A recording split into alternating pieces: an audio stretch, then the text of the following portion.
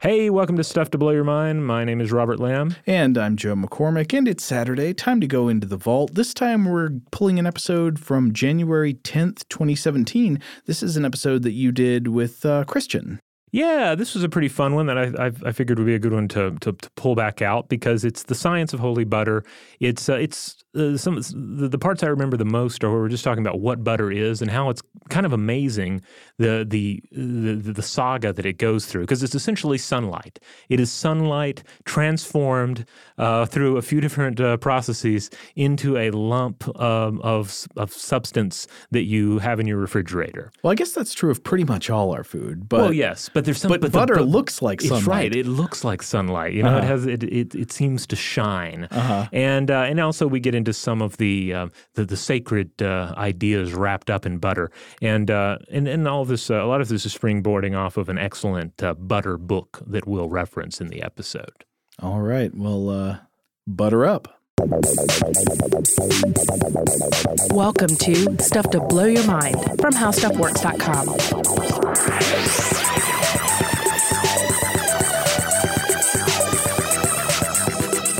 This is the secret name of butter, tongue of the gods, navel of immortality. We will proclaim the name of butter. We will sustain it in this sacrifice by bowing low. These waves of butter flow like gazelles before the hunter. Streams of butter caress the burning wood. Agni, the fire, loves them and is satisfied. Hey, welcome to Stuff to Blow Your Mind. My name is Robert Lamb. And my name is Christian Sager. Bow at the feet of butter. Yeah. I thought we needed a nice regal opening there, and that is a quote from the Rig Veda. This is from around 1500 BCE. So we are going to really dive into butter. The episode, I wanted to do like an episode title called Holy Butter, Batman, because it seems like that might fit the best. But we are going to talk about religious uses of butter. We're also going to talk about the basic food science of preparing butter. Mm-hmm. And then butter war, which is a very real thing. In fact, so real that it's generated a satirical children's book all about butter. Yes. I imagine a number of you are familiar with this. It is Dr. Seuss's The Butter Battle book, published in 1984. And it is a satire that tackled the very serious topic of Cold War, the nuclear arms race, and mutually assured destruction. It is the only children's book that I've run across that ends with the contemplation of mutually assured nuclear destruction. Yeah, I was not familiar with this specific Dr. Seuss book until today, and I watched the Ralph Bakshi animated version on YouTube this morning in preparation for this. And it blew my mind. It was like, I wonder how it would have changed me as a person if I'd seen this when I was like 4 or 5 years old, you know? Yeah, I don't think I saw it when I was a kid. And this is this animated version, by the way, narrated by Charles Durning. For anyone out there who's not familiar with it, you should be able to find it on YouTube. Yeah, it was everywhere. And it's such an interesting story because to a kid, it's just a goofy tale involving these bird-like people. And the basic plot here is you have a Cold War between two factions. One side firmly believes that you put your butter on top of the toast, on top of the bread, and then the other side, on the other side of this big wall, they believe you put the butter on the bottom of the bread. And that sounds ridiculous and would never happen with real human beings. And yet, when we talk about margarine and butter and what happened with them in the 19th century, going into the 20th century, not that long ago, it's not that far apart. Yeah, I think one of the things about butter is that today especially, we just take it completely for granted. It's and maybe a little less if you buy really good butter or you get involved in a love affair with coffee with butter in it, with bulletproof coffee and all that. Yeah. But for the most part, it's this yellow stuff that's maybe delicious and certainly has a huge role in so many different recipes. Yeah. And large quantities of it go into most restaurant foods to make it delightful. But we don't think about the wonder of butter. We don't think about the alchemy of butter and the miracle of butter.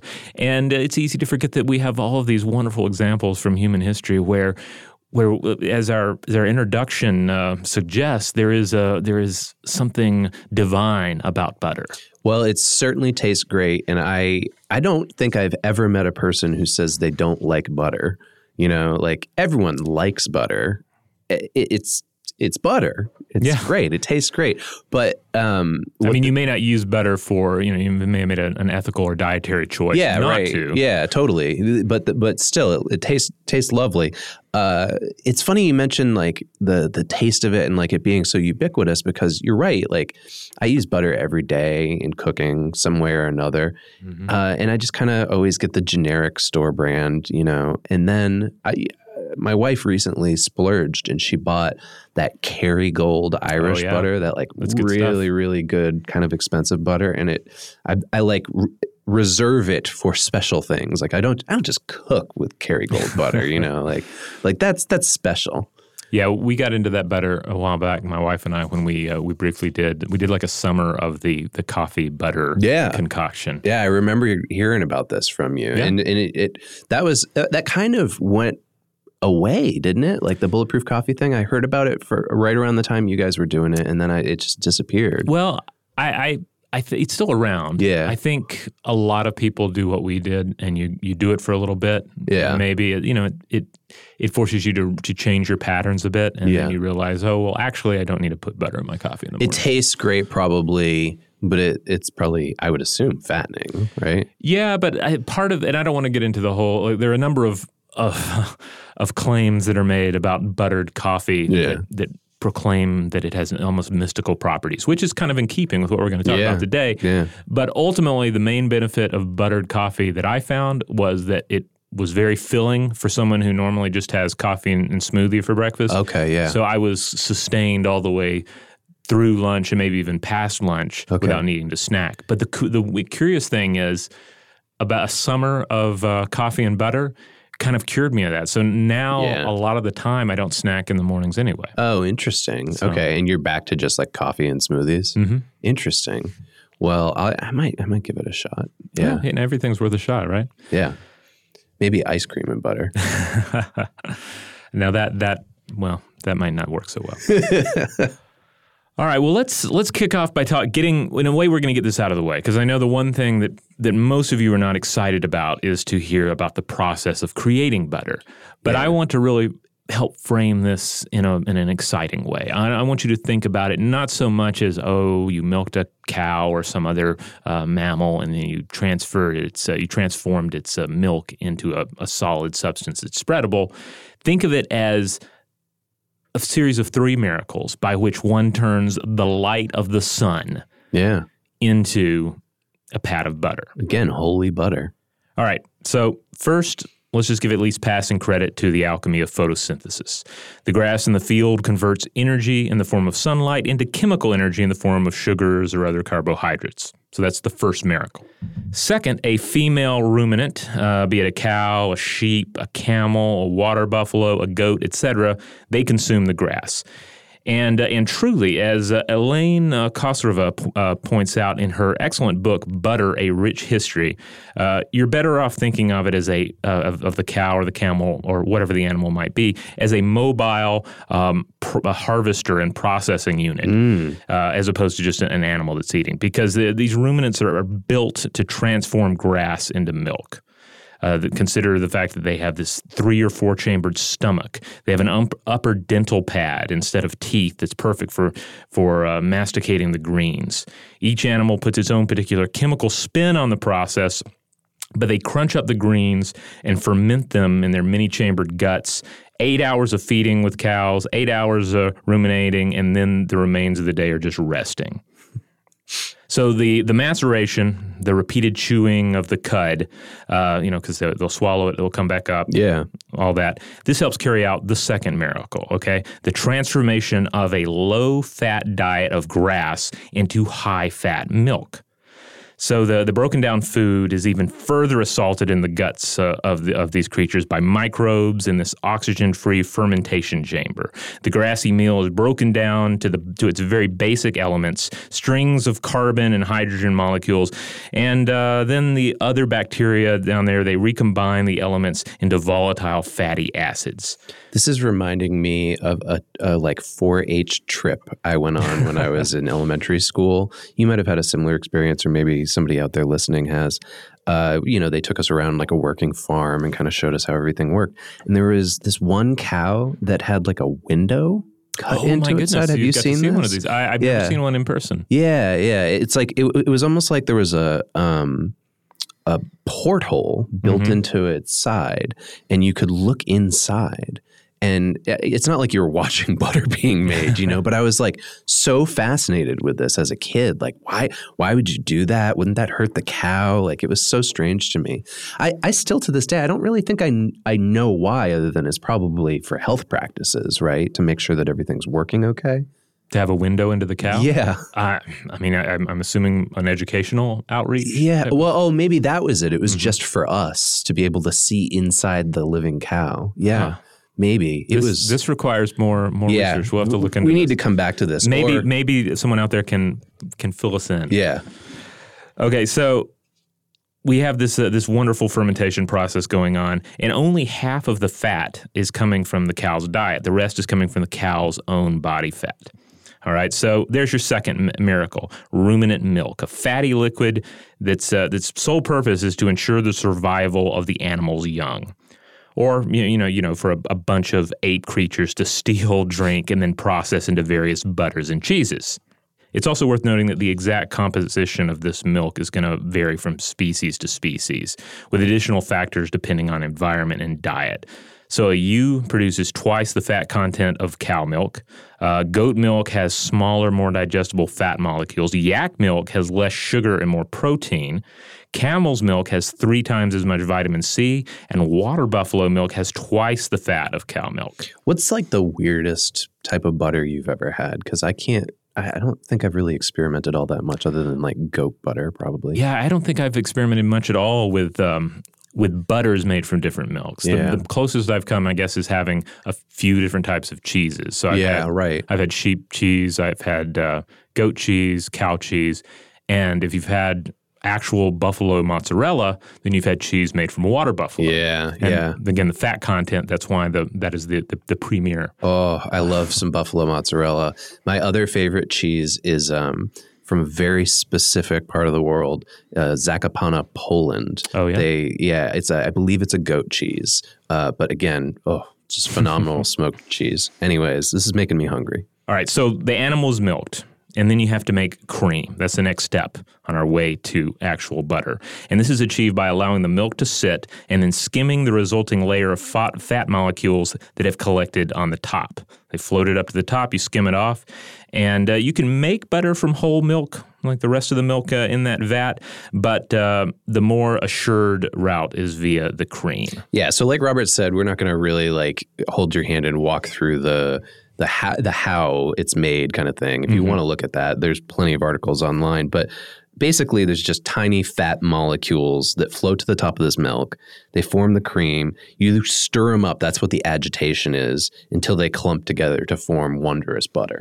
Yeah. The cow or the sheep, the camel, they've made this wondrous liquid to feed their offspring. Yeah. And the humans have come in and said, actually, we're going to take just the very best of that, the very top fatty stuff, and then we're going to process it. It seems really wasteful, but then you realize that there's a place for all the various leftovers as well. Yeah, because what happens next is you agitate or stir up the cream. This shakes the fat molecules out of position and causes them to clump together. Eventually, after prolonged stirring, the fat molecules clump so much that they separate from the liquid in the cream and a solid mass forms. The liquid is buttermilk, and of course that goes on to be used as buttermilk. Yeah. And the solid mass is butter. Behold the third and final miracle. So a little research, I found this, that one of the earliest recipes for butter involved putting the milk or the cream inside an animal skin and just suspending it and letting it swing back and forth until butter formed. today, to qualify as butter, it has to contain at least 80% butter fat with no more than 16% water and 2% milk solids. And you need 21 pounds of cow's milk to make 1 pound of butter. So to get it to be that consistent yellow that we're all used to, it's actually artificially colored. And this is important. It'll come back around later when we talk about margarine. The way they do that is with something called annatto, which is a food coloring that comes from the seeds of, I believe it's pronounced the achiote tree. Okay. So it's not as yellow as we're used to. That's food coloring that's added to it. Okay, so that's super yellow butter. Mm-hmm. So at this point, like you said, we could go into greater detail about the chemistry of what's going on here, but hopefully this will give you just a fresh and new idea of what's going on. Again, I love that idea that solar energy has become fatty, delicious butter, has become this ultimately the super food, this premier food stuff that, and you'll realize why it becomes so valuable to the humans who obsess about it. Well, and I know some of you out there are wondering this because I was when I was doing the research. So if butter comes from milk, is there human butter? And what does that taste like? And the answer is yes. I don't know what it tastes like, but yes, there is human butter. In fact, just 2 years ago, a woman experimented with her own breast milk and shared photos on Reddit of the butter that she created. And it caused a little bit of a stir the week that she did this.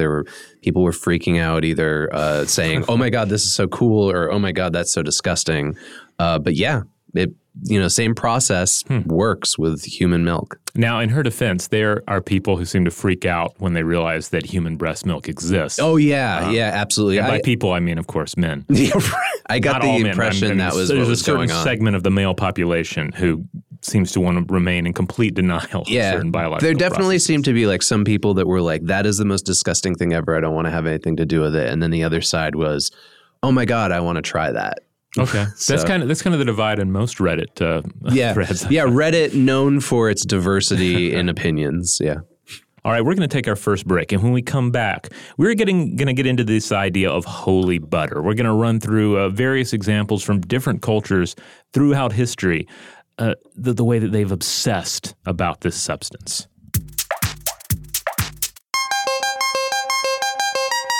All right, we're back. So the word butter actually comes from the ancient Greek combination of boo and tyron, which means cow cheese. Makes sense. Yeah. Now, we're going to go through a couple of different uses, religious experience uses of butter throughout many cultures around the world. First one we talked about here was Tibetan butter. And I couldn't find a lot on this, so I'd love to know if anybody else out there has heard about it. But apparently, it's used in the embalming of bodies, or at least it was used in the embalming of bodies on those of deceased lamas. And they basically would simmer their corpses in boiling butter. And these are Tibetan Buddhist holy men. Yeah. Not actual lamas, if anyone out there. Yeah. Confused. Right. Just to be clear. Right. Yeah. Although that would be a great llama recipe, probably. Yeah. On this subject of funeral butter usage, I did run across the fact that in ancient Egypt, of course, ancient Egyptians were known for their elaborate rites of embalming. We've discussed this a bit on the show in a couple of episodes at least. And they used various things. I mean, they seem to have used pretty much everything in this practice. Anything they could get their hands on that could be used to preserve the corpse and give it a lifelike appearance. And they would use butter along with sawdust and sand as a way to plump up desiccated flesh, either by stuffing it into the mouth or through incisions in the skin. For some reason, that makes a lot of sense to me, only in the sense of that, like, I know a lot of plastic surgery now involves injecting animal fat into skin. So, like, if you're going to try to form flesh somehow, whether it's dead or alive, that seems like a natural place to go, right? Yeah, I mean, especially for the ancient Egyptians, who I believe we've mentioned on the show before, have some of the earliest examples of what is essentially plastic surgery. Yeah, exactly. So then, what about Buddha butter? This sounds like somebody's got to patent that if they haven't already. I'm sure there's probably some company out there already. Oh, yeah. A picture of the smiling Buddha with a stick of butter in his hands. Well, 2,500 years ago, there were butter sculptures called tomas, which were made to celebrate Shakyamuni Buddha's victories. Now, today, there's actually still an annual butter festival that's celebrated in March as part of the Monlam Festival. I believe that's how you say it. And at this festival, thousands of butter lamps are lit, and these signify the wisdom and light of the Buddha. These are made from clarified yak butter, and they line the streets. Now, donating such butter to the monasteries is actually believed to bring good karma because it allows the monks to craft the lamps for this holiday. So there's another one. Yeah, this one is fascinating. In that Khosrova book that I mentioned, Butter, A Rich History, she goes into it in depth. And I'm not going to attempt to share everything here. If you want to read more about it, you should definitely pick that book up. But she says that we have this modern tradition of creating these tomas. And the modern tradition dates back probably to around 641 CE. Okay. But I think this, though, refers specifically to the version that survives today and not that earlier tradition that you alluded to. Okay. So torma, as you mentioned, traditionally yak butter, but they'll also mix in roasted barley flour or sampa, and then sometimes wax, as I'll describe here. So traditionally, this is crazy, the monk would use only yak butter with the sampa, and they would form a range of shapes and designs for tantric rituals and offerings. And the monks would have to cool their fingers to sculpt the butter clay. They continually dip their fingers or the clay itself into a bowl of cold water or the snow, and often they would be working in like a really cold room. Okay. So it would be super tough, where this is not just a thing where someone would grab some butter and a small bowl of cold water and then, oops, I've got to work around with it a little bit and look, I made a sculpture. No, they would spend months on this. And the artist would often suffer illness, frostbite, arthritis, and then at the end of all this, the sculpture is just going to melt away in the spring. So it's this perfect symbol of impermanence, much like the Tibetan practice of crafting mandalas out of multicolored sand. Wow. All right. So it's easy to do this in Tibet because it's cold there. What happens if I'm going to jump ahead in the notes here. What happens if you want to sculpt butter here in America? Because it's a thing. Yeah. It's not holy necessarily, but the butter cow, I mean, has anybody out there seen a butter cow before? I'm talking about a life-sized butter sculpture of a cow. It might strike close to home for some of our listeners. You might have, I first heard about the butter cow on The West Wing when the character C.J. Craig does this whole celebration talking about how great the butter cow is. But it was actually first sculpted in 1911 by J.K. Daniels at the Iowa State Fair. And you basically start with wood, metal, wire, and steel mesh to frame the 600-pound slab of low moisture, pure cream Iowa butter. That's what, at least that's what the Iowa State Fair says. They put that in a 40-degree cooler and apply more layers of butter until you've made a life-size cow. Now, some of you out there are going, whoa, that's a lot of butter that's wasted. Well, unlike the Tibetan practice that we were just talking about earlier, this butter is supposedly recycled and reused for up to 10 years afterwards. Oh, well, that's good to know. Yeah. But it's interesting, like, present day, we can put them inside a big cooler, but in Tibet, they had to go outside with cold water, and they're getting sick, but they're like still doing the same kind of aesthetic practice. Yeah, and it's interesting too to note that eventually you have Tibetan monks that are engaging in this practice, moving down into warmer portions of India. So how do you do this if it's a warmer climate? Right. Well, monks now residing in India are often forced to use ghee or margarine mixed with paraffin wax. So that's where the wax comes into play. Gotcha. Okay, and that probably helps keep it all together. Yeah.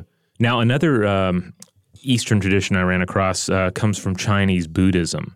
According to Chinese Buddhist master Tian Te, the successive states of soul transformations in reincarnation basically line up with the stages in the transformation from milk to ghee. And I think that fits in rather nicely with what we read in the opening. This idea that in the same way that a soul may go from life to life to life, and it's kind of this refining process, ideally, as you work towards complete removal from the wheel of death and rebirth. Yeah. Also, we're seeing this, the sunlight, the grass, everything moving towards butter as the butter is the pinnacle of Nirvana. human achievement. Yeah. Well, it's interesting because, when you read up on butter and people talk about like the ancient practices involving it, almost always they bring up the Bible because it's like one of our most read modern texts that references butter quite a bit. Yeah, there's one part in particular that's worth pointing out. Not just for the Bible, basically Abrahamic tradition as a whole, because it concerns Abraham. Yeah. He's preparing food for 3 angels of the Lord who are visiting in Genesis 18. And if you think back to our John D. episode, we're talking angels of the Lord here. These are terrifying, beautiful beings. They've taken human form, sure, but these are the guys that lay waste to cities. Yeah, what else are you going to give them to welcome them with but butter? Yeah, they said, hey, Sarah, help me fetch the bread and butter. We got 3 angels of the Lord coming, and it worked out. They apparently thought the butter was delightful. Good. It's probably Kerrygold. Yeah, boy, they're not paying us, you got to pull out the best stuff when the angels of the Lord come. Well, that leads me to a totally opposite, unrelated to the Bible, butter cultural phenomenon, and that is the Yule Lads of Iceland. Oh. Now, Joe, our co-host, insisted that we had to bring this up. He recommended it to us. We've talked about the Yule Lads before. I think it was maybe last year's Christmas episode. Yeah. We were talking about them. But if you don't recall that, the basic gist is in Icelandic lore, instead of, or maybe it's along with Santa Claus, I'm not quite sure, there's 13 children who visit Iceland's kids during the 13 nights prior to Christmas, one each night. And they have these amazing names. There's all kinds of Yule Lads like Sausage Sniffer and Door Licker. But there is one that is specifically related to butter, and his name is Butter Greedy. At least that's what it translates as. So the gist is that you're supposed to put a shoe out on your windowsill, and if you're good, each day a Yule Lad will leave you candy in the shoe. Mm-hmm. But if you're bad, they fill it up with rotting potatoes. And so I'm wondering about Butter Greedy. Like, presumably he eats all your butter if you're bad, and he also puts rotting potatoes inside your shoe.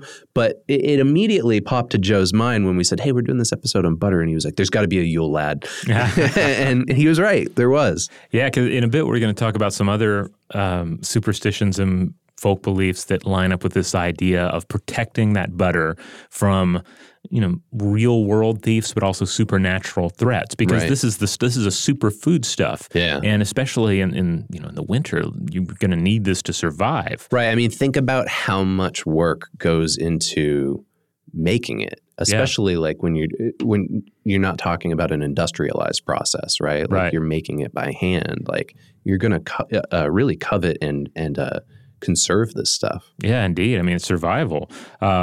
Real quick before we move on, I want to point out that Lord Krishna in Hinduism, there's he's a noble, important figure in so many of the epics, but there's also this tradition of young Krishna, kind of like baby Krishna. Okay. You may have, a number of you may have seen pictures because he's depicted as basically this blue baby. Yeah, Krishna. I kind of remember this. Yeah. And he's a trickster, and he's always getting into mischief, and one of the things he would do is steal butter.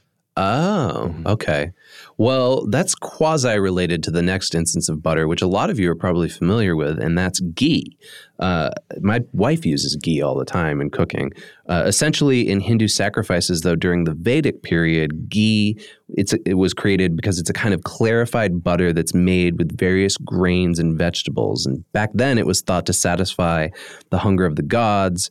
It would ensure order, make sure order was maintained on earth. And there was a ritual called Jatakarman that was performed at the birth of a boy and involved presenting the baby with ghee, honey, and gold. All right, so some of you out there are probably wondering, well, clarified butter, I like that. What's the difference between that and ghee or what's traditionally called usli ghee? Well, they've both been made by melting butter over low heat, allowing the water content to evaporate so that the milk solids settle to the bottom of the pan. Then what you do is you skim the surface, you clear the fat, it's poured off, and the residue is discarded. But here's the difference. Clarified butter has the fat poured off as soon as possible. That way it keeps the milk solids from browning. For Usli ghee, the butter is simmered until the solids are golden browned, and this is what gives it this nutty flavor. I'm sure many of you out there, if you've had Indian food, you're probably familiar with this flavor. You might not know that it's ghee, but it's delightful. And the vegetable ghee that was mentioned earlier, that's actually made from hydrogenated vegetable oils, and it basically resembles shortening. Oh, okay. And then another one that Joe brought to our attention. This is a weird one. He started talking about this yesterday, and I got a little nauseous. Then I did the research on it.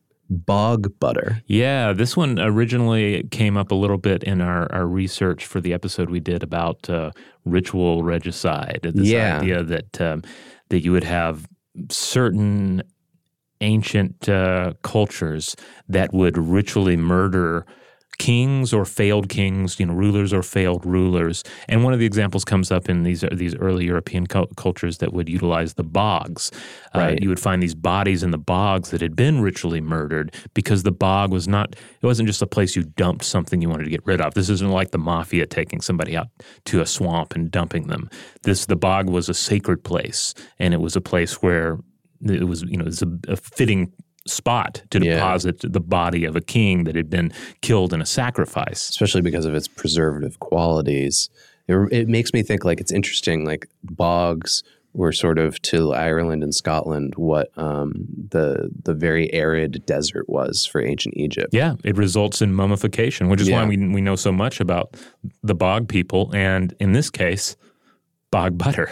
So you're probably going, wait, what is bog butter? What does that have to do with dead kings buried in bogs? Well, 430 samples of bog butter have been excavated from peat bogs in Ireland and Scotland, and they date back as early as 400 BC. Basically, it's buried several feet deep in these bogs in huge quantities. And first thing that popped in my mind was, is this just raw butter, or is it in something? Mm-hmm. And we turned to an academic article about it, and it turns out it's both. It's either just a lump of butter, like a big lump of butter, or it's in a container that's usually made of wood, or it might be wrapped in animal bladders. And you're probably going, well, why are these people, okay, I get why they're preserving their dead kings, but why are they dropping butter in the bog? Well, it's probably because the bogs have a well-documented ability to preserve that, and butter was really valuable. I mean, it was so valuable that it was used to pay rent and taxes, and in some areas, it was actually used to help waterproof fabric. Huh. And it was used in everything from building materials to candles. So burying it in a bog, well, you could have been doing that to preserve it, or maybe it was a way to change its flavor. And I wrote next to this in the notes because I'm thinking what does bog butter taste like? And it seems like nobody's really eaten bog butter. I mean, maybe they have, but I don't think it's the idea is you dig it up thousands of years later and it's so much better, it's not like that. But the butter, here's the other thing. It was also thought to cure illness. So some people placed it next to a person who was ill at the time, and they thought it might absorb their disease. But what happens if the victim dies? Well, then you take that butter and you bury it in a bog. Huh. Okay. So maybe you really shouldn't eat that butter then because it's filled with disease. Cursed butter. Yeah, exactly. Oh man, that should have been a Full Moon Entertainment directed DVD movie, like Attack of the Bog Butter. There's still time. There's still time. I can see it moving and crawling around. Maybe even animating a butter cow. Yeah. That's the culminating scene is a butter cow comes to life and chases somebody into the bog. All right, well, let's see. What else do we have here?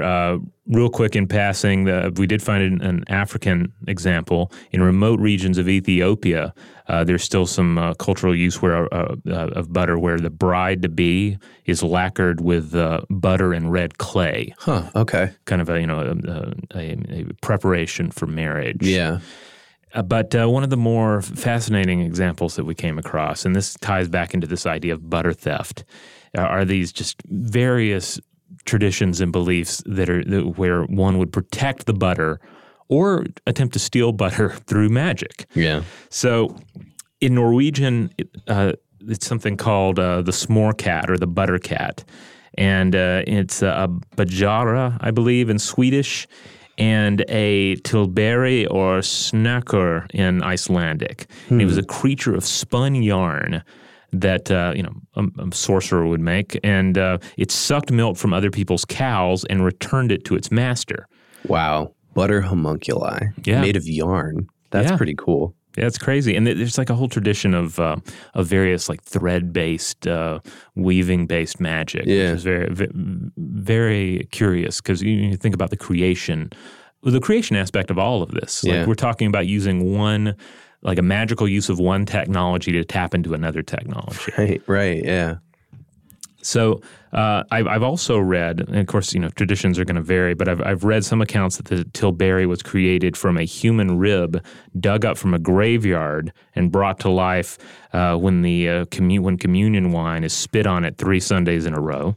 Man, very specific. All right. This has to be in our butter horror movie. So you take a human rib, you spit on it for 3 weeks, and then you presumably you add yarn, and then you've got your butter homunculus cat being that goes and steals butter. Yeah, or milk at least. Yeah, milk. But the butter is still very much at risk, and so you have all these magical protections that are utilized to protect the butter, including the magical butter knot. And this was a symbol that was used to magically protect butter in Icelandic traditions. And I had an image of it that it kind of looks like a pentacle, except one that is kind of skewed so that the base is broader and wider than the top. Okay. So it looks like, a kid misdrew a pentagon or something. So this is a symbol that's drawn near the butter to protect it, or is it drawn in butter?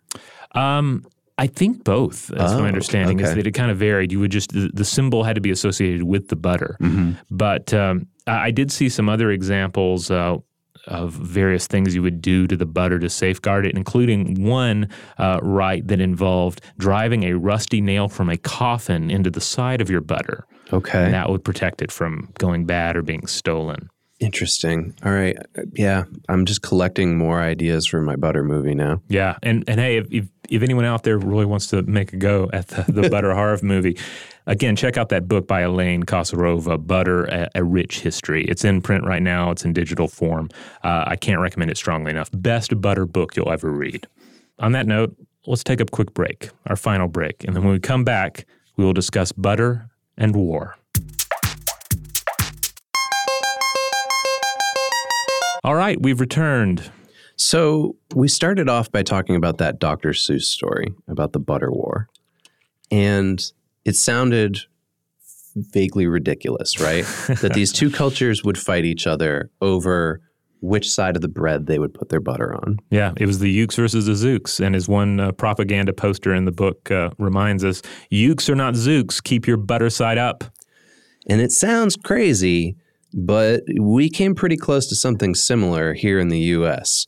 Maybe not a war necessarily, but there was some hysteria for sure surrounding butter. And it all started in France. In 1869, Emperor Louis Napoleon III offered a prize to whoever could make a low-priced version of butter for the lower classes and for the military. So it was butter for war. The winner, and poor people. Yeah. Oh, yeah, exactly. The winner was French chemist, I'm going to get this name wrong, Hippolyte Mégy-Mouret, and he invented margarine, which we all know and use today. Yeah, it's pretty interesting how he figured it out because he basically made that connection that we pointed out earlier, that a lot of the fat is coming from the animal itself. Right. So he said, why not process it from the animal itself? Yeah, it's made from, well, at least his version was made from beef tallow. And he sold this patent to the Jergens Butter Making Company, and they eventually became part of Unilever. And Unilever is still one of the world's leading producers of margarine. So when it arrived here in the U.S. in the 1870s, there was a political economic battle between manufacturers of margarine and manufacturers of butter. And it led to In 1886, the federal government had to pass the Margarine Act, which put a restrictive tax on margarine and demanded that its manufacturers pay a prohibitive licensing fee. This is a quote from the article that I read about it in National Geographic. It said, pro-butter political cartoonists pictured factories dropping everything from stray cats to soap, paint, arsenic, and rubber boots into the margarine mix, and a barrage of dubious scientific reports hinted that margarine caused cancer or possibly led to insanity. What's that remind us of that we just talked about also from this same period of time? Oh, green tea. Green tea. Yeah, people were saying that it made you crazy, it made you hallucinate, or it was ultimately because the manufacturers were putting illicit substances in it, like iron filings. But in this sense, the cartoonists, I think this was propaganda. I don't think necessarily that this margarine had stray cats dropped into it. But why did this happen? Well, okay, state politicians began fighting over the color of margarine. They were saying that coloring it yellow was false advertising because margarine's naturally white. It's made from tallow. And that's after its processing. But 32 states here in the U.S. passed laws to demand that margarine be dyed pink instead of yellow. And the Supreme Court actually had to intervene. And they overturned the laws because they said, look, it's illegal to enforce the adulteration of food. Yeah. That sounds like some straight up Dr. Seuss nonsense right there. The idea that someone would say, actually, if you're going to sell that margarine, you got to dye it pink. Yeah, it's just straight up right out of the Dr. Seuss book. Clearly must have inspired this story. They must have known about it. But yeah, it's just crazy to me. You know, I think about like all the insanity that's going on in our government right now and the back and forth like haggling and kind of just nasty rhetoric. And it feels like, oh, this is just a product of today. And then you look back 100, 150 years ago and you're like, oh, no, like it was just as silly. People were yelling at each other about making margarine pink. Yeah. You can, because I can imagine the way like modern headlines and social media would pick up on it. Like, oh, this legislator just introduced a bill to dye all of our margarine pink. Yeah. What's going on? Yeah, exactly. So, all right. You think this story is over? It's not. By the time we get to World War II, the United States needs margarine because the Depression and the war have led to butter shortages. Like we said, butter's it's a valued commodity. So margarine became more palatable to Americans because it was made with hydrogenated vegetable oils instead of animal fats, like the one we were just talking about with the ghee. Yeah. So that's interesting. But during the war, margarine was even sold with capsules of yellow food coloring to get past all the fury about dyeing it. So it came white, but then you would add the yellow. So when you put it out on your table, it looked like butter. Wow, that's Except crazy. In Wisconsin. Wisconsin wasn't having any of this. Of course not. Because using yellow margarine in Wisconsin was a crime that was punishable by fines or imprisonment. Oh, my goodness. So you look at the Ukes and the Zooks and you think, well, that couldn't happen. Well, we got pretty close. We were at least imprisoning people and fining them in one state in the United States for how they used butter and or margarine. Well, you know, to bring it all back around to the Ukes and the Zooks and the Butter Battle book, as I was getting ready with my notes for this episode, I ended up going to the library, checking out a copy of this book because we have a number of Seuss books in the house, but we don't have the Butter Battle book. So I thought, I need to read this to my son. He loves Dr. Seuss. I love Dr. Seuss. Yeah. Did he like it? He liked it. He had questions about it, questions that I could only vaguely answer because spoiler, but the book ends with a standoff as this arms race over how best to spread your butter has led to essentially the development of these little pill-sized nuclear weapons. And the Ukes and the Zooks are at a standoff. Who's going to drop theirs first? Right. And other Ukes and Zooks are going into bomb shelters, and it confronts mutually assured destruction. The idea that if nuclear weapons are ever deployed in a large-scale manner, it's just going to be complete destruction on both sides, not to mention environmental destruction as well. So I haven't read the book, but I watched the cartoon version this morning. And if it's similar, what really impressed me was that it's a story that doesn't hold your hand or a child's hand by saying, like, this is what you're supposed to learn from this. Right. Because both sides are hysterical in their rhetoric against one another and how they use butter. And they basically are amping up their technology in the like kind of silly Dr. Seuss like weaponry way, right? They're like weird slingshots and then things that catch slingshots and throw them back. Mm-hmm. But like it's interesting in the cartoon because it's like a father telling his son, like, this is why we hate them. Yeah. This is why you have to destroy them. And here's my personal story as to why. And usually in a children's cartoon or a story like that, you go, oh, well, that's the authoritative figure. I will listen to him and I will learn a lesson from him. But the lesson to be learned is like, these people are all crazy and they're going to end up killing each other. Yeah, like you read Seuss's The Lorax and they have that wonderful environmental message at the end. It's also kind of dark that says, look, the things are bad and it's up to you to change it and make it better. And here's something you can do. Like it's all symbolized in the planting of the seed. You can plant more trees. You can care about the environment. And we might be able to reclaim some of what's lost. But at the end of the Butter Battle book, there's no suggestion. Right. It just shows you like how crazy the world has gotten and what kind of state we're in. And Seuss doesn't have an answer. And I could totally imagine Bastian being like, so who was right, the Ukes or the Zooks, or what am I supposed to do? It raises a lot of questions. Yeah, and it's I was tempted to say, well, it raises more questions now, and it's more of a potent story now because we have this renewed discussion of a potential nuclear arms race and nuclear tensions once more. Mm-hmm. But this is a story that's never become unimportant. Like, right. I don't think it'll ever be passé, right? Like you and I will be dead and in the ground 200 years from now. The Butter Battle book will probably in the bog, still maybe. Be important. Yeah, maybe that's it. Yeah. Yeah, it's still a wonderful book, but also a terrifying book for adults because the threat of nuclear war is terrifying and the threat hasn't gone away. And so in continuing this effort to highlight nonprofits, organizations that depend on donations on our episodes, I wanted to do a call out to the Arms Control Association. Okay, you can find them at armscontrol.org. They were founded in 1971. They're a national, nonpartisan membership organization dedicated to promoting public understanding of and support for effective arms control policies.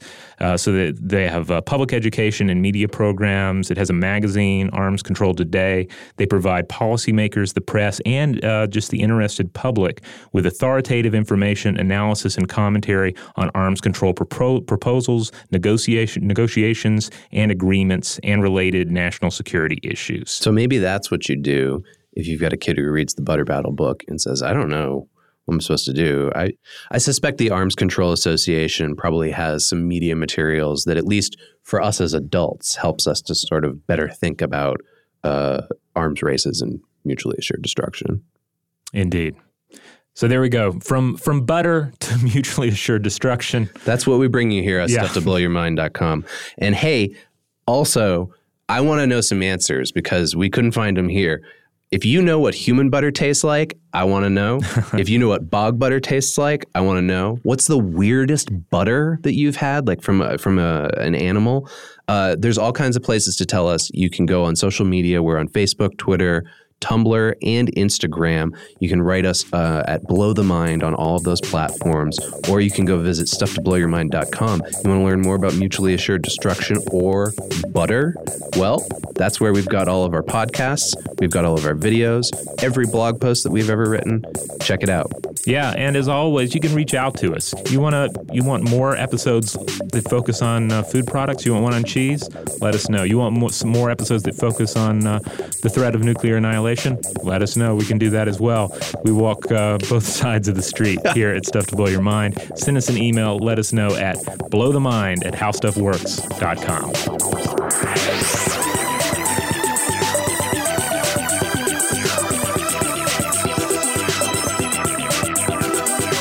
For more on this and thousands of other topics, visit howstuffworks.com.